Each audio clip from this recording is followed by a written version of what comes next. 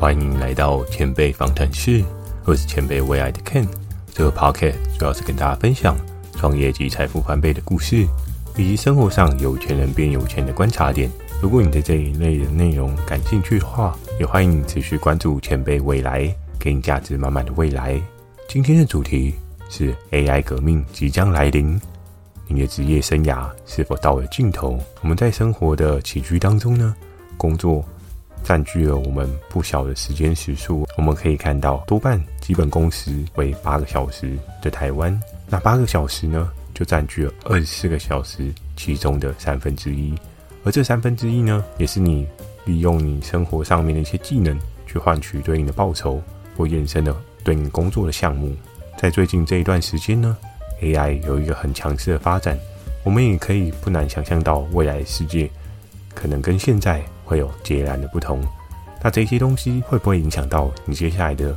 生活状况呢？就值得我们持续的再观察下去。在一份世界经济论坛的报告当中呢，它有讲到2025年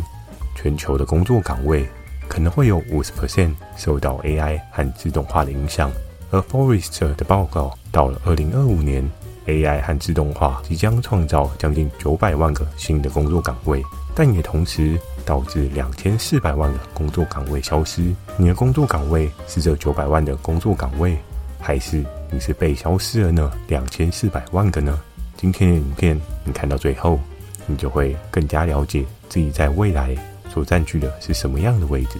而 AI 的发展越来越快，我们可以看到有很多的工作正在被机器人或是一些自动化的软体所取代。所以你现在还从事下面的这些工作呢，或许你就需要考虑是否需要转型，还是你要学习一些新的配备技能。因为人工智慧的快速发展呢，我们可以看到即将带给我们的也有很多的便利，但是这些便利呢，也有可能会让你在这个工作岗位上面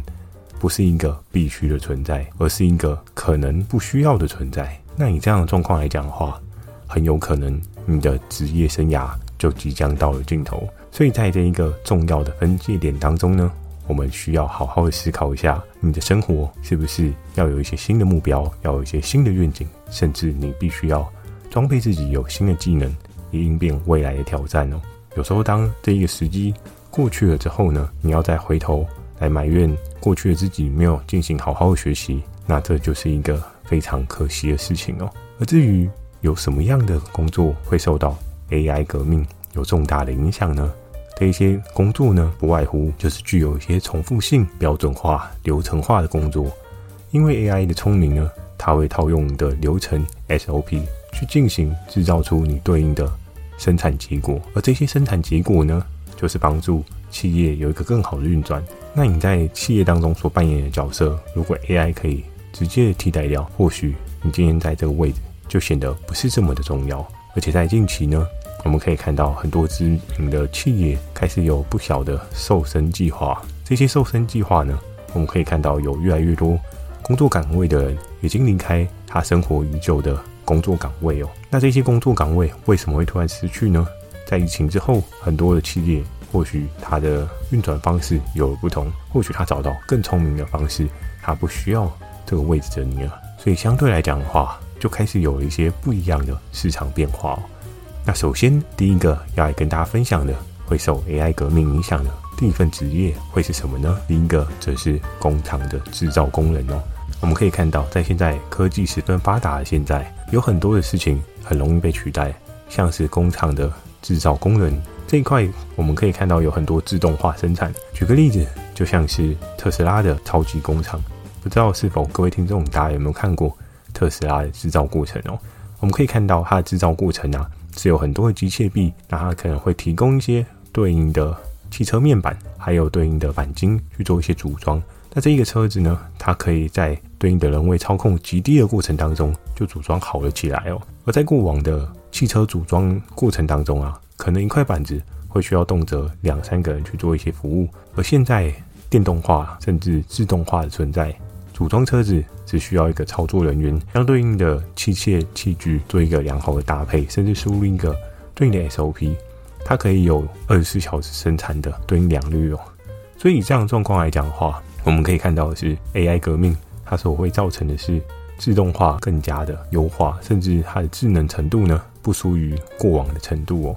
以这样的状况来讲的话，过往可能一台车的组装需要动辄耗费的时间就能够被有效的缩短，而缩短之后呢，企业可以带来更大的获利哦。因为它的制造过程当中呢，它减少了很多的人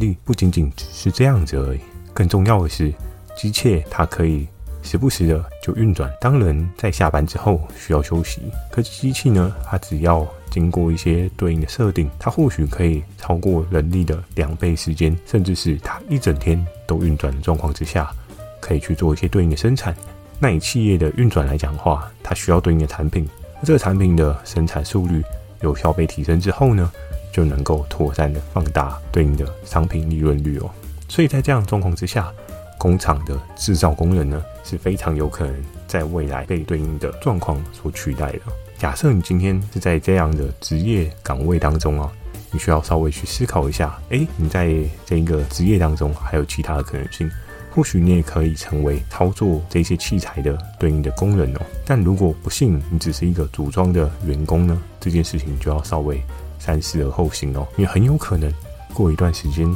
你的这一份职业甚至这个岗位呢，它就不复存在，就是一件非常可怕的事情。而接下来第二个要来跟大家分享到的是行政助理哦。我们可以看到，在每间公司它都有一个对应的公司门面，那这个对应的公司门面呢，有可能就是对应的行政助理去扮演的哦。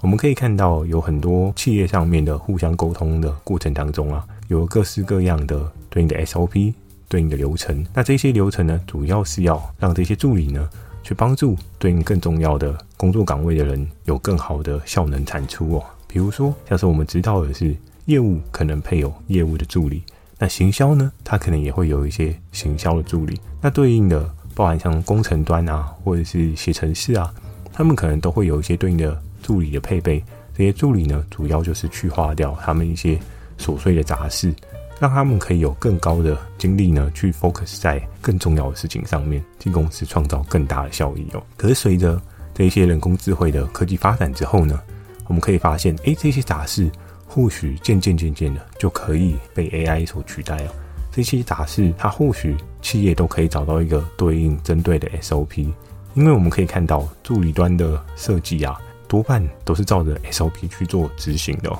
所以以这样的状况来讲的话，这个工作岗位它是否真的有一些对应需要创造甚至想象力的可能性，就非常有可能不再被需要哦。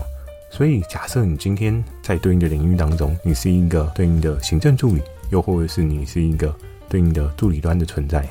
甚至是收发信件啊，又或是一些基本的行政打杂的文书工作，那你就必须要拥有一个更高的危机意识哦。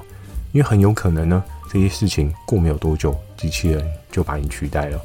因为收发信件呢，它今天可以透过 AI 的智能去做一些运算，去帮对应的雇主写出更好、更具有吸引力的内容，去吸引受雇者，又或者是去跟他对应合作的企业伙伴呢，有更好的沟通流程。所以你说这个位置还真的有需要吗？在未来的世界，或许这个位置就不是这么必要的存在性哦。所以你就要去思考一下，如果假设你今天也是这一类的工作内容呢，可能就要再更深的思考一下，是不是自己还有机会去找出属于自己更适合的道路。提早准备才不会有一个不好的结果，提早准备才会有一个更好的人生可能哦。那接下来呢，来跟大家聊到的是第3个工作内容。这个工作内容呢，大家非常的常见。我们今天在一些卖场店铺，我们可以看到对应的收银员哦。那收银员他们可以有各式各样的方式去替客人做一个结账的动作，甚至他可能在结账的同时呢，他可以有一些不一样的推销的策略，去告知客户呢，让他们知道现在有什么样的活动，或者是现在卖场有什么主推的商品，让这个商品呢能够有效的利润率再往上提升1倍哦。可是现在自动化的状况之下，我们可以看到很多知名的大企业，这些大企业呢，不外乎大家可能去素食店，你就会看到麦当劳。那麦当劳呢，它从过往的点餐人员到现在，我们可以看到很多的店里面都开始有了自动化的贩卖机哦。那这些自动化的贩卖机呢，你可以在当中点取对应的商品，然后呢，到柜台再领取你的对应餐点。所以在点餐的过程当中呢，过往可能需要大排长龙，你需要等很久，但它可以节省了对应的时间，让你经由点选的过程当中呢，得到你需要的素食产品。所以在这个过程当中，我们就可以看到对应的卖场啊，又或者是对应的实体通路，这一些销售员呢，相对来讲的话，也是非常有危机的可能性哦。因为在未来，虽然大家可能还是会去实体去做一些基本的采买，可是未来的实体通路呢 ，maybe 它只是一个展示的存在哦。那展示的存在有一定需要一些销售人员吗？这件事情就值得我们再更深的去思考一下。因为如果只是一个展示的存在，今天不需要去聘请对应的销售人员，也可以有一样的效果，甚至是他今天只需要聘请零星的1到2位，而不是过往的5到10位的人员来去做销售，就可以达到同样的效果。它可以用实体的展示性呢，去将对应的消费族群转嫁到线上去做一些采买消费呢，就会减少他们的行政支出，甚至他们也不需要去负担对应的店租，还是更深的一些人事成本支出哦。所以在这个过程当中啊，我们可预见的是，在未来世界当中，可能这一类的工作内容呢，也是需要去思考，你是不是有更好的未来可能性哦。因为这件事情的取代性呢，在现在已经开始你生活当中可以看得见哦，一定要非常有意识的去面对这样的事情。那接下来呢，要来跟大家讲到一个通常公司都会有的售后部门哦。我们可以看到很多知名品牌，他们会有一些对应的售后客服。那这些售后客服呢，多半他在处理的事情是什么？他处理的是消费者跟企业之间的沟通桥梁。他在跟对应的消费者去做一些沟通，该怎么样去使用这个产品？产品如果有一些损坏了，应该要怎么样？产品如果没有更好的状况的话，需要怎么样去使用优化，获得更好的体验哦？可是像这一类的客服的状况呢，我们可以看到各式各样的改变哦。比如说像是金融产业，过往呢，想必大家如果信用卡有任何的问题，你会做的事情，第一件事情可能就是直接拨电话给信用卡公司，然后去跟对应的分行的人员去跟他做一个说明说，你今天这个信用卡好像有一些内容不是 OK 的，又或者是你有被盗刷，你可能会用这样的方式去做一个沟通。可是我们可以再重新的拨打一次信用卡公司的电话，你会发现呢，它开始导入一些智能的服务哦。有些人的服务项目呢，可能就是一些很简单的，比如说像是他忘记了密码，又或者是他要调高限额，那他们都会运用一些对应的 SOP 去将对应的消费者所需求的去做一些调整哦。所以在客户服务的这一块当中啊，也开始有一些智能化的导向哦。因为大数据的产出就是让我们更好的了解对应的受众他们所需要的是什么，所以他们也利用这样的方式去统整出大部分打电话也会询问的人他所在做的事情是什么，大家就用这样的方式去做一些对应的分类，去减少他们的客服服务的人力成本哦。而以这样的状况来讲的话，过往的智能化呢，可能不是到非常的良善，使用上还是会有些卡卡的，大家多半都还是习惯听到一些真实的人声去替你做一些服务哦。但是呢，我们可以看到这一波 AI 的革命当中啊，有一些对应的人声服务呢，已经比你真实的人声哦。所以以这样的状况来讲的话，过往的客服需要真正的聘请一个真实的人去做一个服务，但未来呢，有可能是一个虚拟的 AI 智能机器人去跟你做一个对应的服务沟通哦，去帮助你解决你对应的问题，去帮你解决，去让你在使用上面有一个更好的效益哦。所以以这样的状况来讲的话，是否你在这一个工作岗位就有必要性呢？就很有可能在未来也会被取代。那接下来呢，要来跟大家聊到的是现今的运输人员哦。这个运输人员呢，要讲的是什么呢？我们过往在路边开车的时候，或许我们都会遇到一些保全人员。那这些保全人员，他在做的不仅仅只是家里的安全保护哦，更重要的事情，他可能会替代一些银行去做一些资金上面的运送哦。因为有时候对应的现金是非常的大量的。以这样的状况来讲的话，在路上开车呢，虽然以台湾的自然环境来讲的话是非常的安全，但是呢，不免俗还是会有这一块的需求哦。可是当现在货币的整个市场上面调整啊，我们可以看到很多的电子化的发生哦，许多人开始使用起了电子支付。当然比较年长一辈的或许没有使用电子支付，但是年轻一辈呢开始使用电子支付，大家开始不是很习惯的去携带这个实体的货币哦。所以这样的状况来讲的话，这一块需求它慢慢的萎缩，那再加上 AI 它可能有一个更好的运作流畅的机制，甚至呢它在电子支付这一块能够提供更多道的安全防护锁，相对来讲的话，这一块的大量资金的运输呢，是否真的还有需要？这就需要去做一个更深的思考哦。那以上这几个工作的岗位项目呢，就提供给大家做一个对应参考哦。当然，我相信以 AI 的影响的层面来讲的话，不仅仅只是这些工作项目哦，只是如果刚好你是这些工作内容的人，你就更需要去思考一下，你的未来是否会被影响哦？那包含呢，假设你的工作不是这些项目的，你也可以去思考一下，你的工作内容是否拥有的是重复性、标准化还有流程化的工作。当它可以被写入一套对应的系统程式啊，它可以运用做完 A 就做 B， 做完 B 就做 C， 最后得到企业想要的结果的时候，哇，那有一个公式的东西，它就很容易被 AI 套入进去哦。那你的工作内容呢，就真的是比较危险一点哦。最后呢，要来跟大家分享的是，面对 AI 的挑战呢，你作为一个独立的个体，你应该要怎么样去面对这样的挑战哦？我们常常都是说危机就是转机哦，但是危机与转机呢，都在你的转念之间。如果你没有去正视这个危机，那相对来讲的话，你也不太可能可以看得到转机的可能性哦。所以面对这样的挑战呢，我们要做的事情是，我们可以持续的去关注这样的领域哦。同样，我们是在做一件事情啊，我们可以去思考的是说，AI 的出现，它可能会导致你的工作不保，但同时，它会不会让你有一些不一样的操作可能性，又或者是提升你到一个不一样的 level？ 我们可以不难想象的是，在网络的世界当中，在小时候的3G，到后面的4G，到现在的5G，我们可以看到不同的G数的网络啊，造就成了也是不同的工作内容项目哦。在过往3G 的时候，大家都会觉得网络非常慢，那甚至呢，对于网络的体验是非常卡的。我记得在小时候还有那种拨接的网络哦，那速度真的是慢中之慢哦。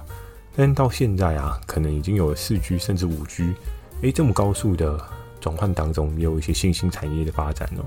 像是在我们小时候呢，理论上是不太会有直播这样的可能性出现哦。那唯一的直播呢，可能 maybe 就只有电视购物而已。而在现在的世代呢，直播却是如此的盛行哦。所以每一次呢，只要有一个新的科技发展呢，它定然就会造就成不一样的可能性，它也会让你有不一样的机会哦。但是问题是，你有没有把这个机会视为机会，还是你只是担心害怕你的工作消失而已？与其担心害怕，不如卷起袖子来学习新的技能。你可以去看一下你有兴趣的未来可能性，你应该学习什么样的技能，拥有什么样的技能，你就可以打造出你想象的自己哦。这就是一件非常重要的事情。而第二点呢，就是我们可以保持一个开放并且灵活的思维哦。在现代的科技发展如此的快速的状况之下，很多人可能会比较固步自封，又包含在这疫情年之后啊，很多人对于经济的状况是非常的悲观，甚至觉得这么糟糕的环境状况之下，我可能也没有自己的下一步的可能性。但是其实世界在转，工作机会一直都会有一些不一样的调整可能性哦。包含我们所知道的金钱，它也会有不同的流动状况哦。所以你要时刻的保持开放啊，跟灵活的思维。对于 AI 的技术啊，它一定会持续的一直成长，但它成长到什么样的阶段，你可能不知道。就包含是当时在使用3G 的我们呢，可能也没有办法想象得到4G 跟5G 的世界，我们可以拥有的什么样的优势。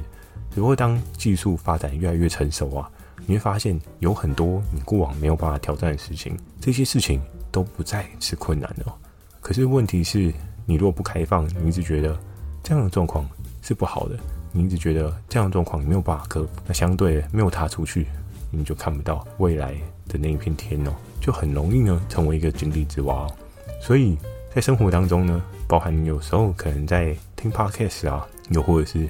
你可能今天在看一些对应的影片，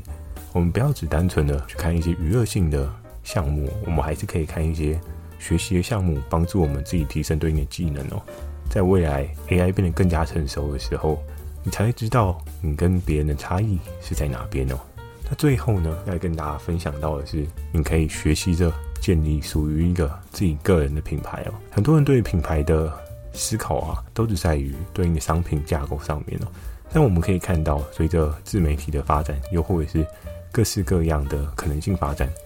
有越来越多的个人品牌，又或者是商品品牌，又或者是各式各样的品牌发展哦。那每一个品牌呢，都代表的是它对应背后支持的对应受众。这些受众呢，可能支持他的言论，可能支持他的商品，可能支持他的想法，可能支持他各式各样的方式。那你在这未来科技化发展如此高的状况之下呢，你就可以去思考，你在这个社会当中，你有什么很热衷的事情，去把它变成自己的个人品牌，去做一个对应的连接，去做一个对应的深化。在这个市场上呢，专家永远都不嫌多，在于你有没有勇气去踏出那一步，去面对接下来的挑战哦。而当你只要把握这3点的调整呢，我相信在未来 AI 的挑战应该可以有一个更好的应对模式哦。我们是要选择被创造的900万的新人工作岗位那边呢，还是我们要选择被淘汰的2400万的内侧呢？这就在于你的一念之间哦。当你下定了决心，接下来的事情才有机会水到渠成哦。那今天的分享就到这边。如果今天的内容有帮助到你，可以前往 Apple Podcast 给个5星评分，也别忘记分享给你周遭有需要的朋友，一起让世界变得更美好。你的支持会是我持续产出好内容的动力。如果想要提问的问题，欢迎大家可以到 Facebook 跟 IG 上面留言给我，或是可以在 Mr. Boss 或者 First Story 留言给我。祝你有个美好的一天，前辈未来给你价值满满的未来。我们下周一晚上10点见。